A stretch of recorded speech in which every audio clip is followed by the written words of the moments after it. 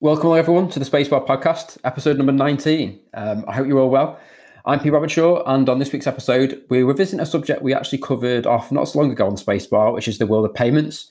On this episode, though, we're taking a slightly different look at it, or taking a slightly different look at payments, and kind of asking the question, when do payments become this complicated? And to answer the question, I'm joined by two of the biggest kind of tech companies in this space. Firstly, I'm pleased to welcome Moish Weingarten, who's the Senior Vice President of Commercial at Checkout.com.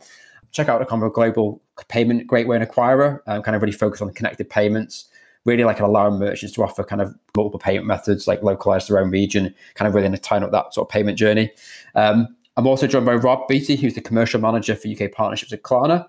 I don't think Klarna probably need an introduction, but if you haven't come across them before, where have you been? Have you ever shopped online before?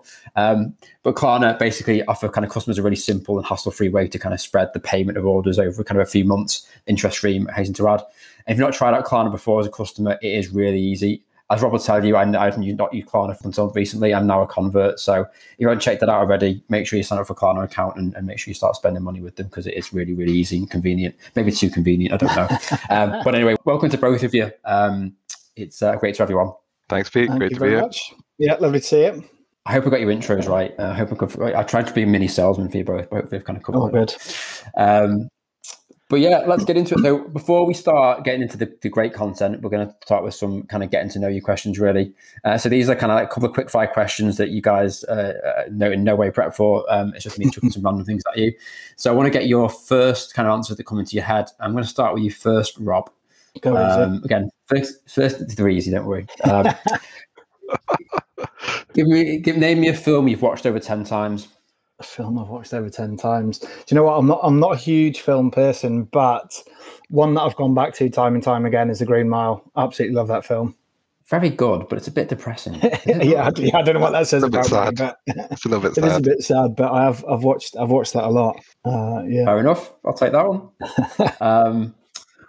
What's your go-to music for a summer afternoon outside in the garden? Oh, for me, it's got to be a bit of disco. Bit of disco, funk, soul, that sort of vibe. Yeah, absolutely love it. Absolutely love it. I was inspired by that question from over the weekend. So I was thinking, what should I put on the radio? I want to see what you were putting on. Obviously, it's beautiful. For anyone that's not in the UK, it's beautiful weather in the UK. Very rarely we get the nice weather, so everyone's out in the back garden. Make the most of it. Yeah, definitely. Exactly. Okay, simple one. This one: sweet or savoury? It's not simple. I eat a lot of food. I'd have to go sweet. If I had to make a choice between the two, it'd be sweet. Okay. And the last one, I may know the answer to this already, but I'm going to ask you. A hidden talent not many people know you have. I used to play a lot of guitar as a kid. Actually, used to play a band. Used to play guitar as a band. Used to play guitar in a band growing up in Dubai. Oh, nice. Yeah, I haven't played for a while, but I used to play loads as a kid. What was the name of the band, more importantly? Dazed and Confused, obviously. It's not bad. It's not bad. It could have been a lot worse. Yeah. Brilliant. That's the end of your questions. Thank you. Hopefully that was fairly easy, straightforward. Moish, you've got to be tough ones here. No, I'm joking. What was the last podcast you listened to or book you read? Pick one or the other. Oh, God, I'm going to go with probably book. It would have been like the last Jack Reacher book that came out, the whole Lee Child series. A little bit of fiction. I enjoyed that. Jack Reacher fan. Yeah. I'm disappointed you didn't say the last podcast you listened to was this one in preparation for tonight. But maybe you read the book after you. That was if I was going to do podcast, that was obviously my answer. Yeah, of course. First, yeah. I was ready for my film. That's what I thought you were going to ask. No, you get different questions. Sorry, Sorry. The last place you went on holiday. Can you remember the time? I did. Well, that was the thing. Me and the wife went to South Africa Saturday night. God, I can't remember what date it was in March. And then we landed in South Africa in Cape Town on Sunday when they announced they were going to stop foreigners coming in. And then I think on Monday, the schools went into lockdown in the UK and we had some kids back here. So we kind of spent a week there, but we spent, I think, after about 2-3 days of just panicking. We tried to find any way back home just to get back because we were worried about getting locked down. But hey ho, maybe we shouldn't have gone. But it was nice to see South Africa for a little bit for 3 days. Nice. Yeah, well, that's a holiday, I suppose. Well, my fingers are crossed for the summer now. I've got a holiday booked. I'm now thinking, am I going to get out there before they block the Brits? So don't curse it. I'm thinking going earlier just to make sure. Okay, next one. Cycle, run, or swim? Run. Run. Yeah. Fair enough. Even in this weather, even it's I'm just going to fall off a bike. A little bit clumsy. Last one is your favorite restaurant or style of food you'd have when you eat out. Anything raw. Big into like the carpaccios, the ceviches, anything raw food. I'm like gone into that like paleo. Nice. Nice. It's really good, especially in the summer, right? In the summer now, you want something light, fresh, a little bit of acid on it. It's good. I'm going to say exotic. We normally get like Indian or whatever, Chinese. So that's I like it, a bit of class. Maybe it's the time of the year. I don't know. Maybe in the winter you would have said Indian. I don't know. Brilliant. Thanks, guys. That was good. Just again, hopefully you're a bit settled in now. From the kind of like ridiculous to the kind of really serious, not serious subject, but the talk of payments. Payments can be fun, right? That's what Klarna's all about. It makes payments fun. So we discussed commerce in commerce again. Again, not just digital commerce, but in guessing retail in general. And like I mentioned at the start, kind of the subject was kind of what is like when the payments get kind of complicated. And like what point in time do we move from having like standard credit and debit card payments and even check payments? Remember checks, right? Remember check payments? What those things are? Yeah, bits of paper. To kind of the wealth of options we've got now. So customers have got a lot of choice now. What I want to get to, I guess, first question is, and I guess Moish will come to you first on this. What do you think kind of triggered that shift from, again, the traditional kind of payments in store to kind of like where we are now? What's kind of where we got to? How have we got to this point? Right, it's technology and consumers, right? So if you think about it, the journey has been really, really, really interesting in the last 20 years. So you had the .com kind of bubble burst, and then the internet slowly kind of took off, and then e-commerce, that was the birth of e-commerce, right? Till then, shopping was pretty simple. Payments were pretty simple. You went to a shop, you kind of you swiped your card. I mean, it doesn't need sophisticated fraud tools, because you had the physical card, you've got chip and pin, right? So very few kind of these soft declines that you get, where when you're online, there's a lot more science behind trying to make sure it's not a fraudulent transaction, because you don't know if it's a physical card. So, that was pretty straightforward. Even the connectivity and uptime, if it went down, you're in the store, you're going to nip next door to the Cashmere team and pay cash, or they're going to take out the ZipZap machine, right? So retailers are pretty relaxed about it. They didn't need so much data from like auth rates or decline rates, because you're in the store, that it was relatively simple. And then as everyone went online, some of the players came there, they kind of built stuff built gateways on top of their traditional acquiring platforms, and those platforms that weren't built to support the complexities that needed in the modern world. And then you got apps, right? Think about it, when was the first time you were shopping with an app? It's less than 10 years ago. I would hazard. Yeah. Right. Less than 10 years ago. It's and that's when all the hidden payments and tokenization. When did that hit? About 5 years ago. Less than 5 years ago, right? Apple Pay. And where kind of Apple did this thing with Visa, and they came out with these tokens. So but it's all about the payments have got complicated, because the environments in which people shop have got more and more sophisticated, and for players trying to kind of work in those environments, it's been a struggle. They've just built stuff on top of other stuff on top of other stuff, and servicing them is been a challenge. And then right now you're in e-commerce, you're on apps, you're on the internet, right? It's globalization, right? So then it's like, oh, well, I'm selling stuff for customers all over the world, and there's what people don't pay with card in Germany. That's odd. What's this funny brand in France called Carte Bancaire or Carte Bleue? So especially the UK. So it was all, they realized that you need other stuff, right? Visa and MasterCard have been drilling this message in from the 80s. You can go anywhere with Barclaycard BOF, right, with Rowan Atkinson. And then when you move into the online world, again, to serve this weird change in consumer behavior, each market's developed their own thing that work online, right? So, and again, so you need more choice for different localities and things. And then, right on top of the behavior, then it's the demographics. You've had the economics with 2008 and the crashes and now with obviously the pandemic, and people's behavior and Gen X or Gen Z's or Gen Y's behavior towards finance and how they manage their money, and that leads into kind of the birth of the whole buy now pay later, Klarna, the stuff which kind of grew out of Australia as well. So all these things, but they get to kind of mix very fast on the internet, and also they can get adopted much faster, right? The BNPLs are now trying to get into the physical space, but it's much harder to get the physical stuff in place. I think the tech, the platforms, the environments, the ecosystems, and where consumers are now enjoying to shop have driven the need for payments to get super complicated, but it's fun, right? And it helps us innovate and do cool things like Klarna. Yeah, Rob, I guess, Chris, coming to you, obviously representative of Klarna here today. Obviously, you guys have, really benefited from, the business exists basically because of this kind of change in demand and the shift in tech.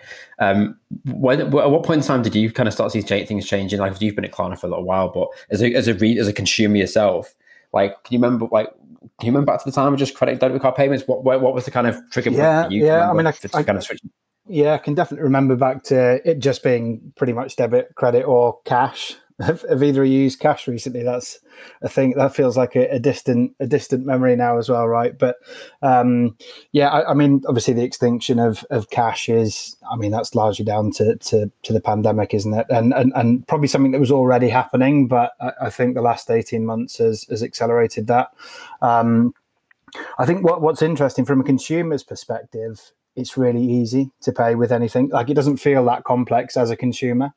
But as a retailer, I mean, I don't envy being a retailer at the moment. You've got so much choice. And then, as Mush said, when you're looking at each of the different markets and the changes in sort of behaviors and offerings there, it's just an absolute minefield. But personally, I feel like the last probably 5 years or so has probably seen the quickest and most change. I would say, yeah. Yeah, you mentioned that about like the merchants, like they've got a multitude of options now. Yeah. Like, I guess how many is too many? Like, I always use, I don't know if you guys have ever been on the JD Sports website, but I always use their checkout example. They've got, I counted the day, they've got 10 different payment options at the checkout. Like, what's the drive between all these options? Surely you can give customers too much choice. You can. I mean, I guess that their argument would probably, I mean, I don't know this, but I'd imagine their argument is going to be it purely does come down to consumer choice, right? And what's what the consumers want to use. But it's I don't feel like there are too many sites in the UK who would have that many sort of payment methods or providers. In places like Australia, for example, it's the other way around.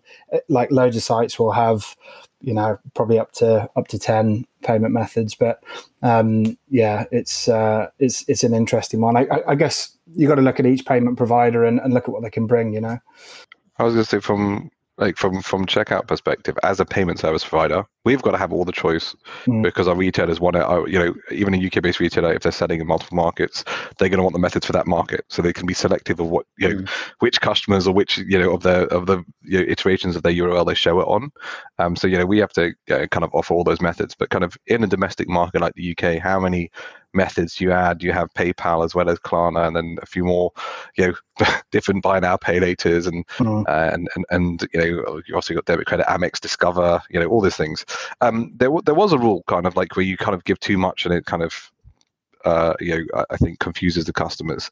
And there is a school of thought like that. But I was on a roundtable the other day with a relatively large retailer. They've got kind of a good physical footprint, but then kind of obviously pandemics pushed them online.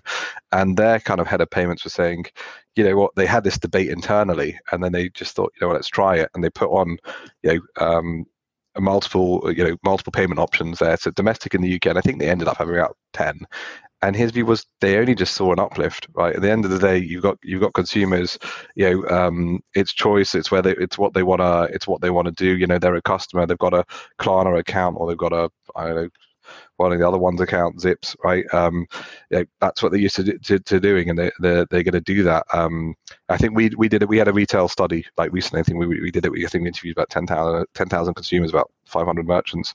I think it was about 60% of consumers said they would kind of drop off if they didn't have their preferred payment method on there. So, I think that there has historically been the school of thought that too much choice is confusing. But tends to be evidence, or at least the anecdotal stuff we're getting is, hey, more choice, it lets customers pay how they want, and ultimately they saw an uplift.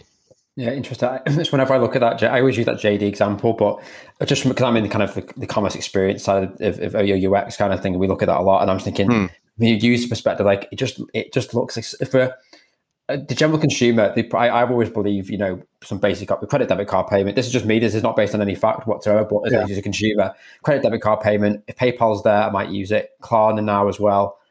I'm pretty much done at those. Like Amazon Pay was a thing a while ago. It seems to have kind of maybe died a little bit of a death. Again, it's there. I may use it, but like for me, like just again looking at it from an agency side of things, looking at what we can sort of customers with great user experience. Like 10 just seems like way too much. It's like you've got to scroll the page just to kind of get to like the buy button at the end. Like it's really too much. But wait till you get open banking as well, right? Then it's going to add a bunch more buttons on the page.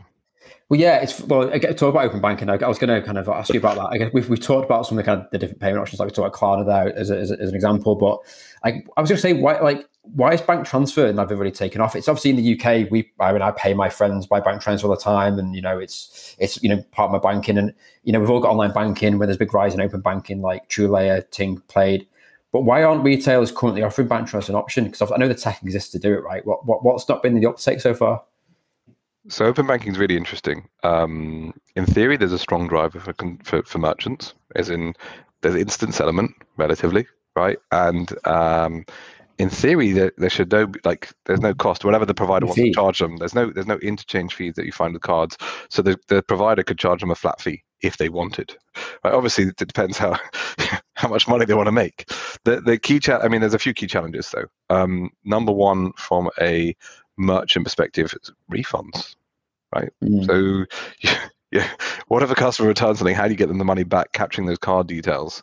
Now there are a few of the providers out there who kind of got some methods, and they kind of store those details, create a wallet, but then they charge for it. And some of those charges and pricing then kind of doesn't make it that much more compelling versus traditional card payments. So the economics tends to then get squeezed because, hey, these companies have to develop proprietary tech to solve that. So basic things like refunds. There are issues on then the issues kind of are on consumer protection, right? What about chargebacks? Customers section 75, right? If I buy something on credit card, I'm not protected. So all those rule books and kind of responsibilities haven't really been written. So from a consumer perspective, why should I pay with this method, which is of zero benefit to me as a consumer? And then you've got, but then I think we haven't even got there. Then I think you've got then UX experience, right? Each bank's developed their own one, so the UX experience is kind of varies depending who I bank with, and then it's and it can be relatively poor with some of them.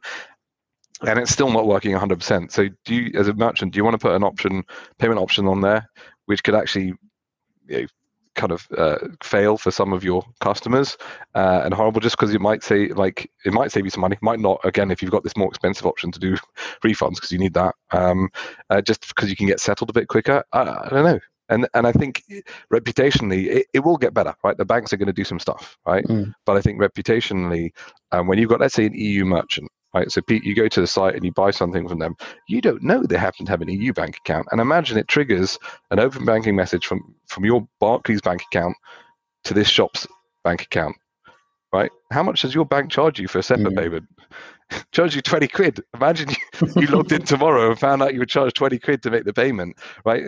If it's domestic in the UK, that's fine. But if it ends up being cross-border, so I foresee, I haven't heard this directly, but I foresee scenarios where they're going to be merchants using open banking and then consumers are going to say, hang on, well, their account was kind of in France and now I'm paying more. So there's a long road to go. I think they'll get there. There's certain industries where it makes sense, the economics, where there's not so many refunds, potentially stockbroking or loading your Monzo account. Some of those, there's got a little bit of benefit, but it'll take it a bit more time still. Yeah, I just, again, obviously I'm with a Monzo, I've got a Starling account, I've got all these different kind of open banking accounts. I just wonder why it's not popped up yet, but I think given the fact there's so many other options out there, probably don't necessarily need it. Rob, I mean, like at Klarna, do you guys... talk about other payment options? Are you just concentrate on what you're doing? Do you worry about what's coming out that's new? Not even necessarily like a direct competitor to what you guys do, but is the conversation on Klarna about other areas you guys can move into? I know you don't want to give, let's say, a roadmap away or any big secrets away, but are you keeping an eye on things and looking at alternative options of what works? Yeah, I mean, in terms of the sort of bank transfer and that side of things, obviously in Germany we acquired Sofort back in 2014, and it's interesting because in the UK it hasn't really become a thing here, but actually in markets like Germany and Belgium and Austria and the Netherlands, for example, bank transfers is the way that a lot of people pay. So yeah, I've no idea why it hasn't taken off here yet, but it's certainly something that is part of our offering. But again, it comes down to that sort of regional mix and the consumer behaviours and sort of preferences in those regions. But I'm sure it's something we'll see more of, certainly in the UK over time. Yeah.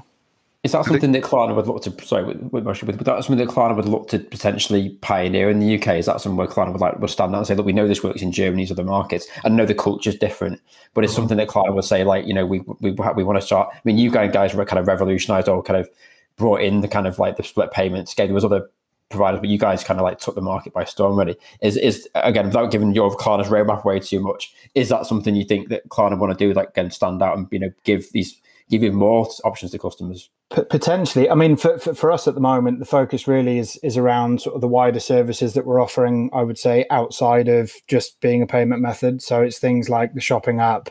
It's things like the media services that we offer. So, affiliate networks that the merchants can become a part of to acquire sort of Klarna consumers. We acquired a business sort of mid last year called Shoptail. So we have our own like Google comparison shopping service. So there's a ton of these additional services that we're offering outside just the payment method. And I'd say certainly for the short term, that's really where the focus is in terms of the product and that side of things. But I wouldn't be surprised if over time there's maybe a more consistent offering globally. But yeah, I don't know when that'll come. I was going to say, Peter, on that, like, Rob's 100% right. In Europe, some of the open banking like payments have kind of been there for a while, and some way drove it. From my observations, the markets it took off in and has been there, actually for quite a while, 10 years, have been markets with low penetration of the international card schemes.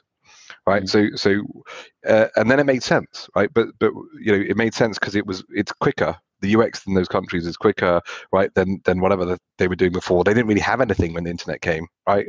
They had very limited, they're still in Germany. You can do cash on delivery for an internet purchase, which blew my mind when I first heard that. Right, like, why would I personally give cash to the delivery driver? It's not like a pizza, but so in those markets, it's either it was born out of solving online shopping because they had nothing else, because they didn't have international card schemes, or it was the schemes that they have were not as slick as open banking, which is a better UX. But in markets where like the UK, France, Spain, where they really kind of have had cards have been around for a long time, you've got this tokenization, one click, Apple Pay, Google Pay here, all that kind of stuff.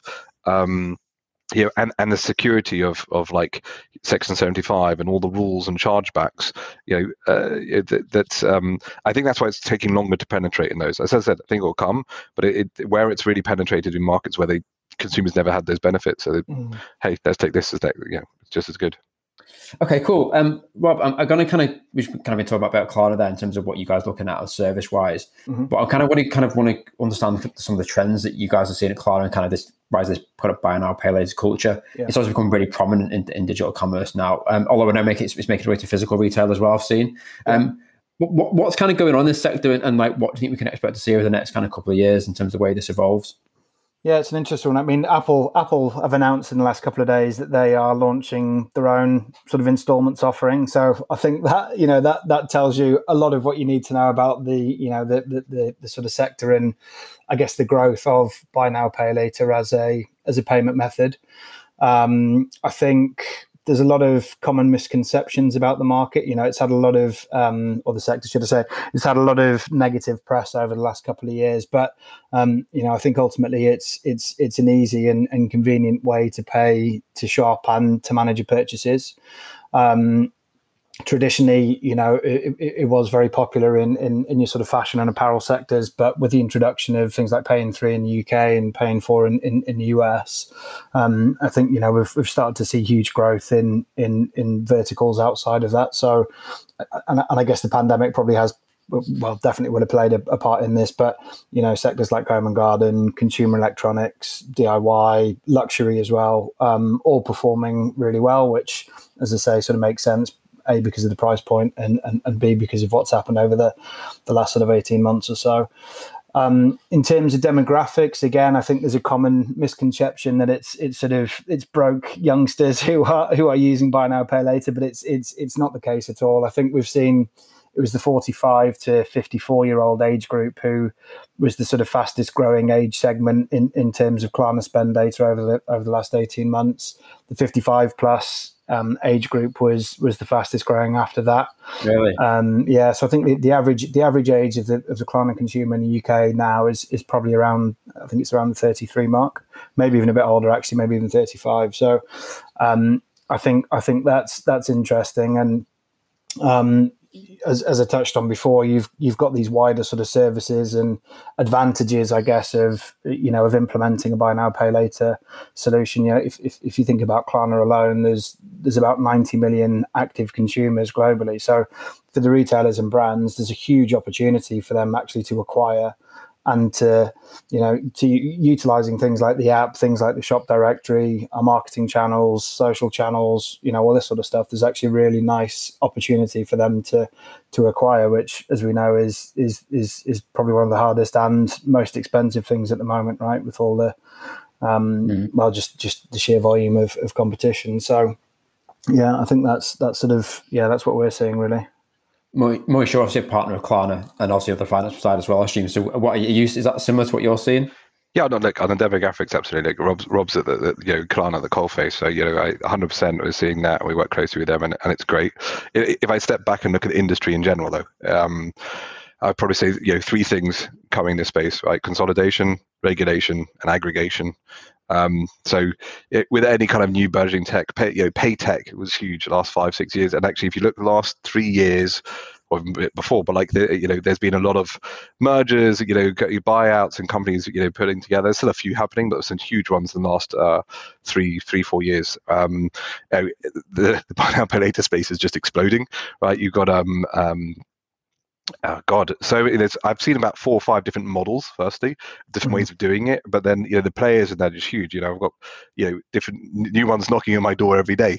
But consolidation is happening, right? So I think Zip bought, let's say, Twisto in kind of Eastern Europe or Vienna. I can't remember where they're based. And then Klarna rumored in the press, bought some shares in Zip, and it's like, Klarna going to buy Zip out of Australia, who had already bought. I can't remember what was it after, but they bought Afterpay or QuadPay in the US. Yeah. So there's been a bunch of acquisitions happening in the last year or two, and I think we're going to see a lot more to come. So definite consolidation in the players, which is exciting. I think it also gives global expansion. Regulation, I think we've seen some of that already be talked about. Some of the reports already in the UK. I think there's already 1 or 2 kind of buy now pay laters regulated in the UK. I think there's at least one. But it's you've heard it, seen it in the press in Australia. Obviously, when it comes to regulation, that's going to go at its own pace and go country by country, market by market, and the kind of EU and what have you. But I think it's a little bit inevitable. Bad thing, good thing. I don't know. I think it's always good for consumer protection. I think the kind of established players, the good players in that place, will probably welcome it. I'm sure Klarna does as well. Yeah. I think we've seen regulation do amazing stuff for payments and fintech in Europe. So could all be good.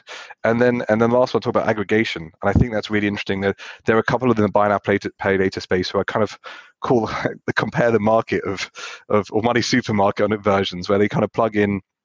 And kind of even some of the players like Klarna or Zip or Affirm, whatever, will kind of be on there, and they'll have the relationship with the merchants. You can go onto a merchant and have one aggregator, and that might solve your question about choice, right? So you go in there, you kind of got them all at one in one place. So there's players like Charge After, or I think Afterpay, Pay for Later, who are now called Deco, are doing it. So I think that's an interesting space. I can see that kind of coming in as well. So kind of three areas to look for in this space. I think the regulatory piece is I mean, obviously that that's coming, but as you say, very much welcomed and something we support. I think there's a lot of inconsistencies across the market. You've got some players who charge interest, and that's a revenue stream for them, or late fees, whereas others who don't. So I think the beauty about regulation, if it's done right, is it will bring the market in line, and there's a standard across the market, which, as you say, is beneficial for the consumers. But God knows when it's going to happen and what it's going to look like. I think the government is working through the recommendations, and I guess that'll be fed back then in the next 6 to 12 months. I'd expect. It's funny. There's been such a big fuss kicked up about the pay later stuff when people have been paying on credit cards for years, right? Why was credit card in theory much different to paying? But you're deferring your payment, right? So I mean, you guys, Klarna get a lot of, and not just you guys specifically, but the pay later gets a lot of spotlight on it. It's exactly. It's. I'd say credit cards. We did some research recently, and I think there was something like had the amount that had been spent on buy now pay later in the UK last year, if that was spent on credit cards, it would have cost the nation something like 76 million in interest and fees alone. Wow. So it's as consumers, we shouldn't really have to be paying that, and it's a very old school way, I guess, of the banks making money. So maybe that's something we'll see as well. Maybe the banks and the sort of the old school credit cards will start to come out with their own sort of versions of buy now pay later. I don't know, but it's an interesting one on the as you say, that sort of interest and fees and that side of things. Yeah. Okay, so we talked about regulation there in terms of the sort of pay later options and that thing. But what else needs to change in the payments industry? Do customers need more choice? Do we need to scale it back a bit? What are some of the problems that you see merchants facing in this kind of new world of complex payments? Moish, I'll come to you first. What do you think? Well, there's so many questions in one there, Pete. It's again, I don't think it's the customers who necessarily need more choice. It's the merchants need, as a payment service provider, we need to have. I mentioned this before. We need to have a lot more choice for our merchants to be able to give in the markets where it's relevant to them, right? So, if they want multiple payment for kind of buy now pay later options in the UK, that's fine. We'll have it there. And I mentioned before, there's seen some uplift, but I think it's more these merchants are coming to the market. You've got merchants that you work with who are now finding out that, hey, they've got customers all over Europe and then beyond, and the US and Asia, right? And we've been in the Middle East, for example, for 10 years. We've got all the local payment methods in Kuwait and Bahrain and Saudi. And that's a huge kind of a consumer market, which is really kind of booming. So as a PSP, we need to have the payment options on there for our merchants. And then I think as a merchant, you now need to start looking and realizing, hey, just because my Visa debit card is, people like paying with that in the UK, that's not how people pay in Germany, right? So you need to find a payment provider who can do that. And this is the complexity we talked about at the beginning, right? So if you kind of had a payment provider you got when you open your business bank account, when you open your first shop, right? And it was a pretty simple thing.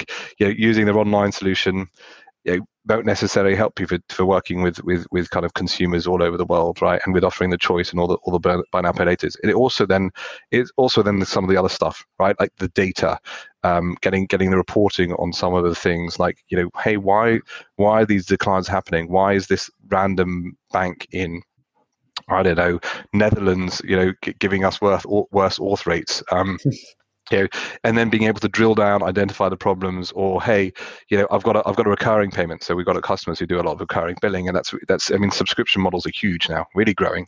And when you get the client data, you say, oh, how many declines are because of the insufficient funds? Let's move the date from taking the payment on the 28th and move it to the 2nd after they got paid.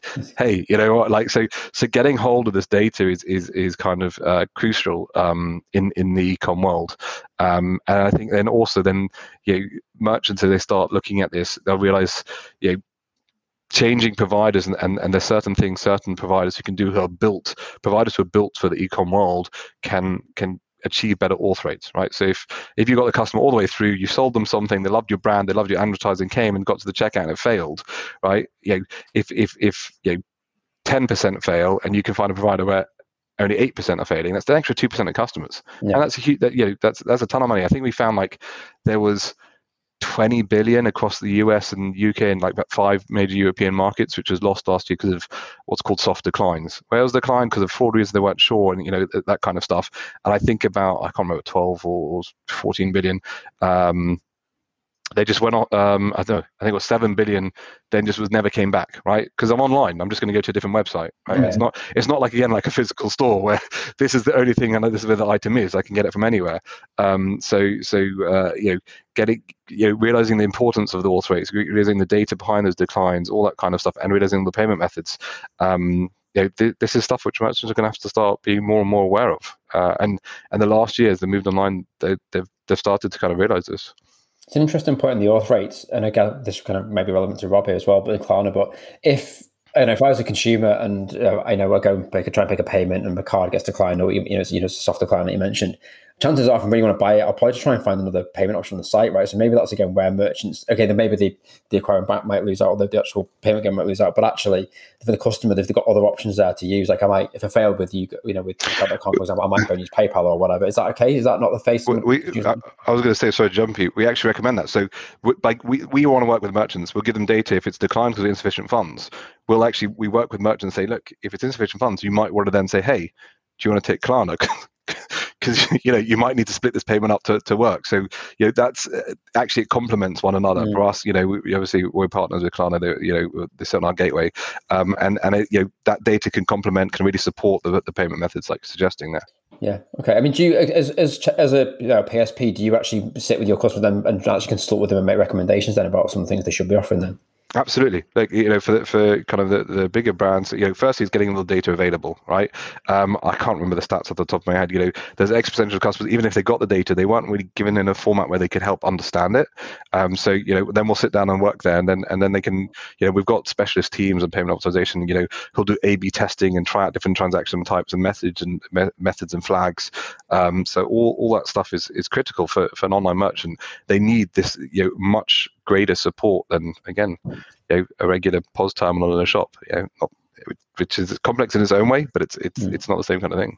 I guess even to make it simple as having all your settlements in one place, right? Like that, if you have got 10 payment methods in the UK and the same in multiple other countries, like that must just be a headache to manage if absolutely. If you have got all that stuff. So I guess you've got that sort of that aggregation that really helps as well.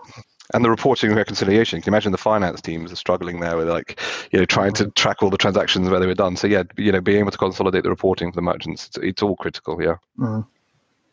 Rob, in terms of the physical retailers, they've obviously got the pure plays online.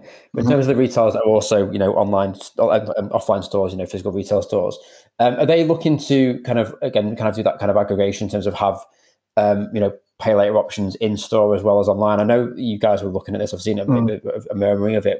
What's going on there? Is that something that merchants are trying to? Is that a struggle for them to try and offer that that joined up approach? So is that something that more retailers are starting to roll out? Yeah, definitely. I mean that omni-channel piece, I think is always going to be a tough nut to crack, isn't it? Just in terms of tying the two together and having a consistent journey across both. But we saw New Look, for example, went live in store last year. Halfords have been offering us in store for quite some time now. We've got a couple of different routes to market in terms of our in-store offering. So the merchant can offer us via sort of like a web sort of POS, or integrated via their own POS. And I think as the world starts to open up again now, I think we'll probably see more of this sort of stuff. It lends itself nicely to the fact that it's contactless. If you are making an application for credit, you're buying a bed or some furniture or something, rather than having to go and sit down in the corner with a store manager and tell them about your whole life story. You make an application on your phone. It should be sorted within under sort of 60 seconds and you're good to go. So I think the last 18 months has probably just delayed what should have happened or would have happened pre-pandemic. But yeah, again, it's tying it all together, I guess, is the complex part for the retailers, right? Yeah, we at Space48, we're passionate about kind of like doing the whole omnichannel, bringing the offline experience online. I guess also vice versa. So for us, it's like it's really, really important that customers get, no matter where they're shopping, whether in store or online, they get the same experience. It used to be a thing. This is a thing. This is going back how long I've been using the internet for. It used to be the thing where you get pay a different price in stores you do online. Like now, that's just not. With my old place, we used to trade in the slogan of internet prices in store. But that's now not a thing anymore. That's just. I don't know. I still see that. Really? I think it was at Halfords. Yeah, I still go in and like to buy the kids a bike, and I like check the website. I'm like, it's a bit cheap online. Oh, we can give you that price. There's still a few of them. Maybe it's the special offers they'll do online. Like, so the price is the same, but sometimes it's online promos. I don't know. Maybe they're trying to afford to pay for Klarna. Maybe they're keeping the prices high in store so they can pay for Klarna. Maybe. I don't know. But no, it's interesting. I don't see that much anymore. But again, we're pretty passionate about enjoying that joint of experience. So it's good to see, Rob, that you guys are rolling that out. Hopefully, like I say, it's probably just delayed. Like contactless and kind of like these, payment methods of kind of be cash is pretty much dead for the pandemic. I guess you just delayed the inevitable happening in terms of those options being available. So it's interesting. Exactly. Yeah. Just want to flip back to online again. Again, Moshe, this is probably more of a question for you. I'm only asking this because we're talking about payments and it's relevant. It will come to kind of September. Obviously, for the merchants that don't know about this, 3D Secure 2 kind of comes into force officially in the UK in September. It's been around, obviously, for a long time, especially in Europe, I think, from January this year. What I'm just kind of conscious of is, what impact do you see 3DS2 having on the buying journey for questions? I mean, from what you've seen, are retailers and payment providers ready?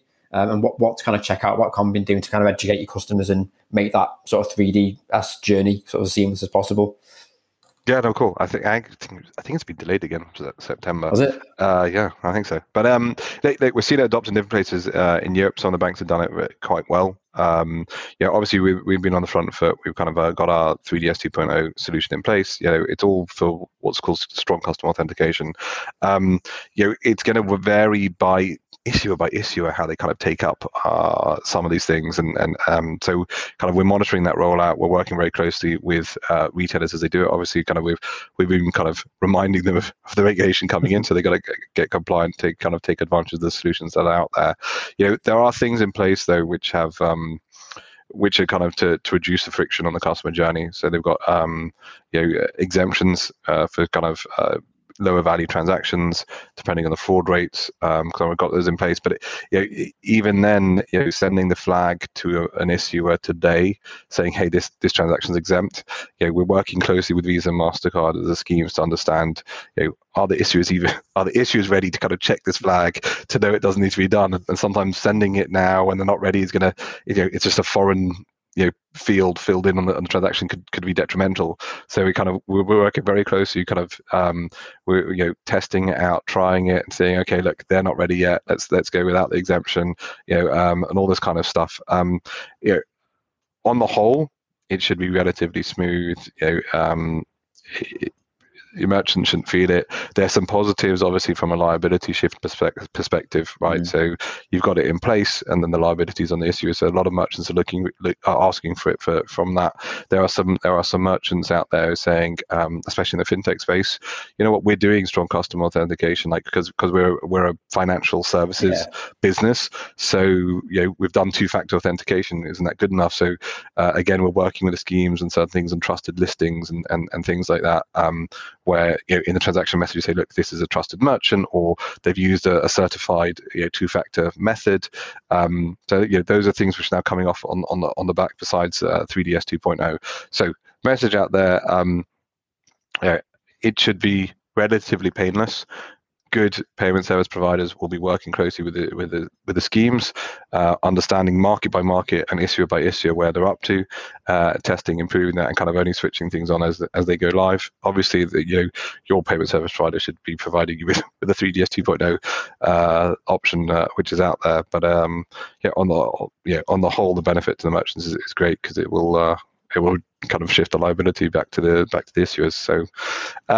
It's fun times ahead, but it should be okay. We should be taking the pain out of it for merchants. It's just been, my own thinking that I've already seen this rolled out in a number of well, PSP is an issue already. Like I'm sure. So in terms of what 3DS2 brings in, or the SA, in terms of it's the authorization of payment, right? So whether it's a text on your phone or whatever, is that what we're talking about here for merchants that don't understand this? Yeah. For the big ones, the step up thing will be done, and some issuers will take a very balanced view because again, they don't want to upset their card holders. They might only do it every few transactions. They might only do it when it's a bit high, right? They're gonna, they don't necessarily always step up and do the extra authentication every single time. But yes, kind of the text message and stuff like that you'd have experienced in the UK. And I guess as a consumer, if you don't want the hassle of that, I guess like Klarna's an option, right, as well. So there you go, another way around it for you, Rob. Yeah, always. Again, it's that choice, isn't it? It's having those kind of backup options if need be as well. So, okay, cool. I thought it was relevant to bring it up again. Maybe it has been delayed, but yeah, it's coming soon.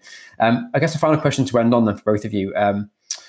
What should kind of retailers or the merchants listening to this podcast be considering when they're kind of approaching payments, either in the retail stores or physical or digital stores? What's next for payments? What are some of the things they should be thinking about in the future? Rob, I'll come to you first. I mean, I guess for those who do have retail stores, it's thinking about bringing that online experience to your store, and and as I say, then the complexity maybe comes around how you tie the two together. But it's certainly something that that they need to be thinking about, especially with so many, I guess, shopping journeys starting online now. So I think that that covers the sort of retail side of things. The regulatory piece we've touched on, obviously that's coming. There's no hiding from that. As I say, it's something we very much welcome and support. So we just have to wait and see what happens there. And then I think the other side is credit cards, as we've touched on. Let's see what happens with credit cards over the next couple of years, because I feel like buy now pay later is starting to make a dent in that, and that'll only continue to grow, really. Okay, good shout. Moish, I'm going to ask you the same question, but I also want to get your thoughts on, Rob, you can chip in on as well if you want, cryptocurrency, right? Are we going to start seeing the next 12, 18 months? Are we still going to start paying by Bitcoin or Ethereum or whatever the latest trend is? AMC, take me out of the crypto. What seeing there? Take me out of the crypto conversation. I still haven't got my head around that.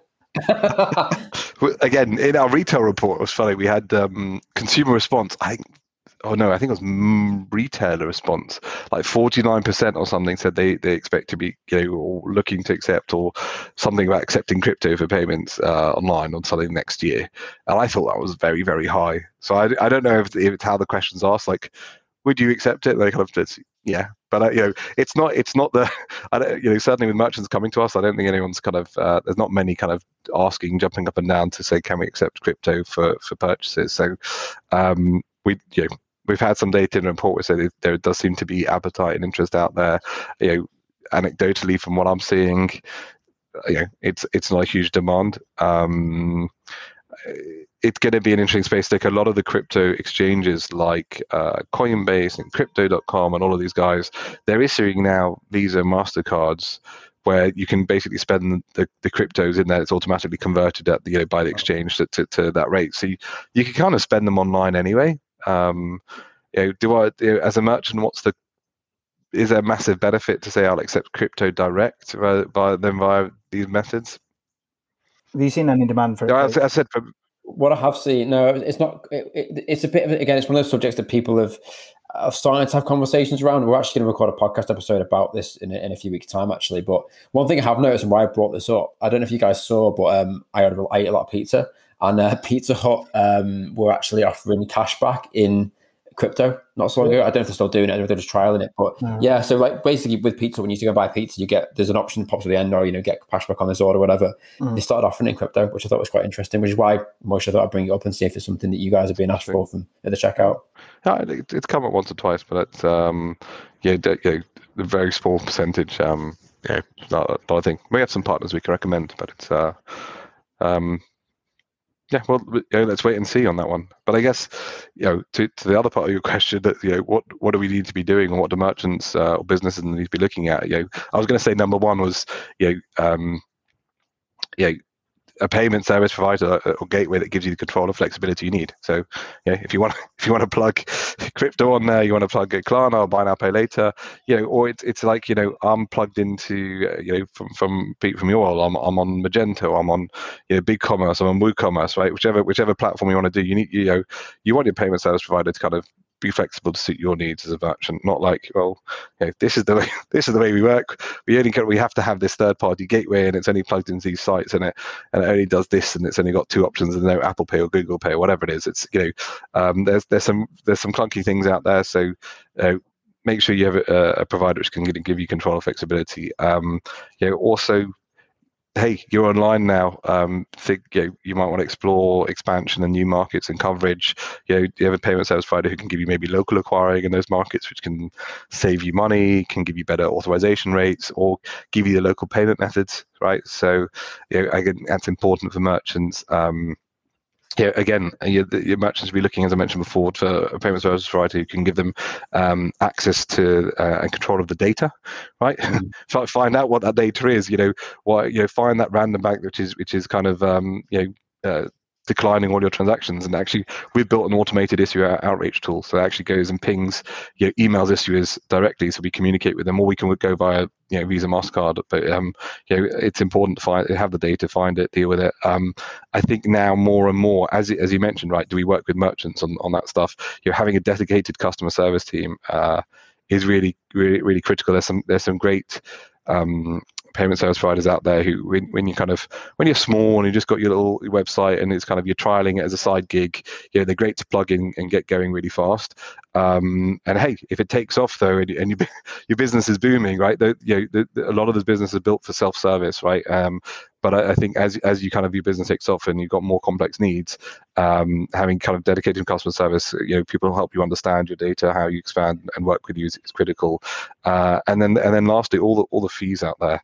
There are a lot of different fees there. I think, again, getting transparency on that and a breakdown, you can discover, hey, why have I been paying this fee, and what does that fee? And some of it's not even from the service provider; it's from the different payment methods, or from Visa, MasterCard. I think we had some big merchants who, they also started processing with us, and we gave them a fee breakdown. Like, what's this data integrity fee for MasterCard? I was like, well, this is the way you're submitting a transaction without this little bit of info, and therefore it gets a penalty from MasterCard. Like, and they realize money they could be saved. So lots of things for merchants start, now that they're maturing in e-com, they can get really smart and intelligent about how they do that, how they grow, and who's best to support them.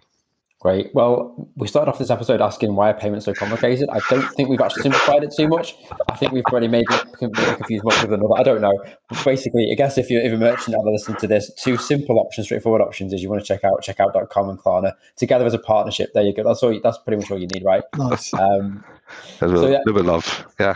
I feel like probably quite a good place to end the podcast. Listen, thank you to both my guests today. You've been great. Thanks for coming and sharing your insight. I could talk to you guys all night about payments, which is actually quite a difficult thing to do, right, with being payments, but I feel like we could tonight. But really appreciate you taking the time out.